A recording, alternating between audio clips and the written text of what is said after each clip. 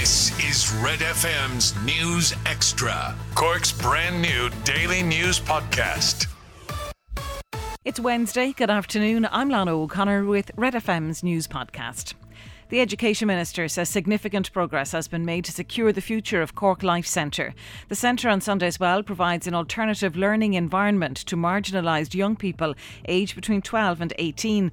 Director of the centre, Don O'Leary, warned in July that the school might be forced to close if teachers there were transferred to the Cork Education and Training Board. Speaking during an Oireachtas meeting yesterday evening, Education Minister Norma Foley said progress has been made to keep the centre open. Shortly after I was appointed Minister last year, I met with Don O'Leary. The outcomes of what is delivered in Cork Life was evident before this committee last December, when students from the centre spoke with passion and clarity about their experiences and how the centre has supported them in their journey through education. Significant progress has been made regarding a package of support that will substantially increase funding and teaching hours for the centre. The impact of the pandemic on children and the importance of well-being is being highlighted at an East Cork school. Midleton CBS Primary School say some children may be experiencing separation anxiety as they return to the classroom after spending months being taught online. The school are the first mainstream primary school in Cork to get a school therapy dog to help students to manage stress and encourage them to feel positive about returning to school.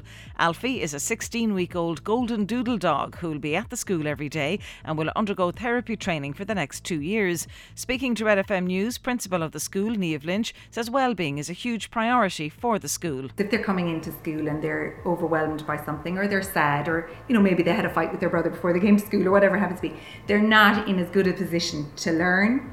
So it's about meeting children where they're at and making sure that they're in the best position possible to learn. So sometimes that means just coming out for a couple of minutes and having a little chat, be it with me or with an SNA or a teacher, and just having that little moment to just ground them in the day and just set them up in as best and have a win, just to have that win by the end of the day. It's just so important. Finally, Ed Sheeran has added another date to his mathematics tour in Ireland. It's been confirmed that he'll play in Dublin on April 23rd in Croke Park. Tickets for the sale, along with the gigs in Porky Queeve, Limerick and Belfast, go on sale on Saturday morning at 8 a.m. Catch up on Cork with our new daily news podcast, Red FM News Extra. Starting with international football, and Republic of Ireland defender Louise Quinn says they're going in the right direction. The girls in green got back to winning ways after a run of 7 straight defeats, beating Australia 3-2 with Quinn scoring the winner in Tala. Next up for the girls in green are the opening World Cup qualifiers against Sweden and Finland next month. And the Birmingham City centre half says performances have been improving. It's finally kind of getting that last piece and putting it together. And again, there's been a lot where we had, we can say the 2 Iceland games, not a great performance in the first game. A very good performance in the second game, I thought, for 60-70 minutes, and then just let it drop away.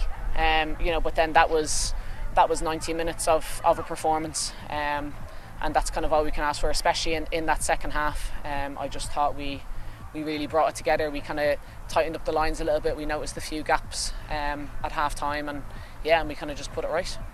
Cross-channel in the League Cup tonight, Manchester United and West Ham meet for the second time in 4 days. Arsenal play host to Wimbledon, Leicester go to Millwall, Chelsea entertain Aston Villa, and Wolves welcome Tottenham to Molineux. They're all at 7:45. Before that at 7:30, Brighton face Swansea. Liverpool have confirmed plans to expand their stadium capacity to over 61,000. Work will begin next week on adding a further 7,000 seats to the Anfield Road stand. The project, which was given planning permission in June, should be ready for the start of the 2023-24 season. Get the Red FM News Extra podcast wherever you get your podcast or on redextra.ie.